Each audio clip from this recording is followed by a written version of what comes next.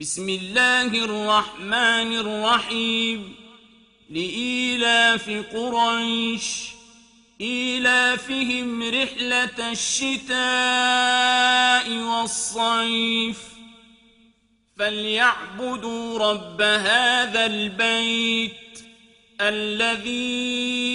أطعمهم من جوع وآمنهم من خوف. Во имя Аллаха,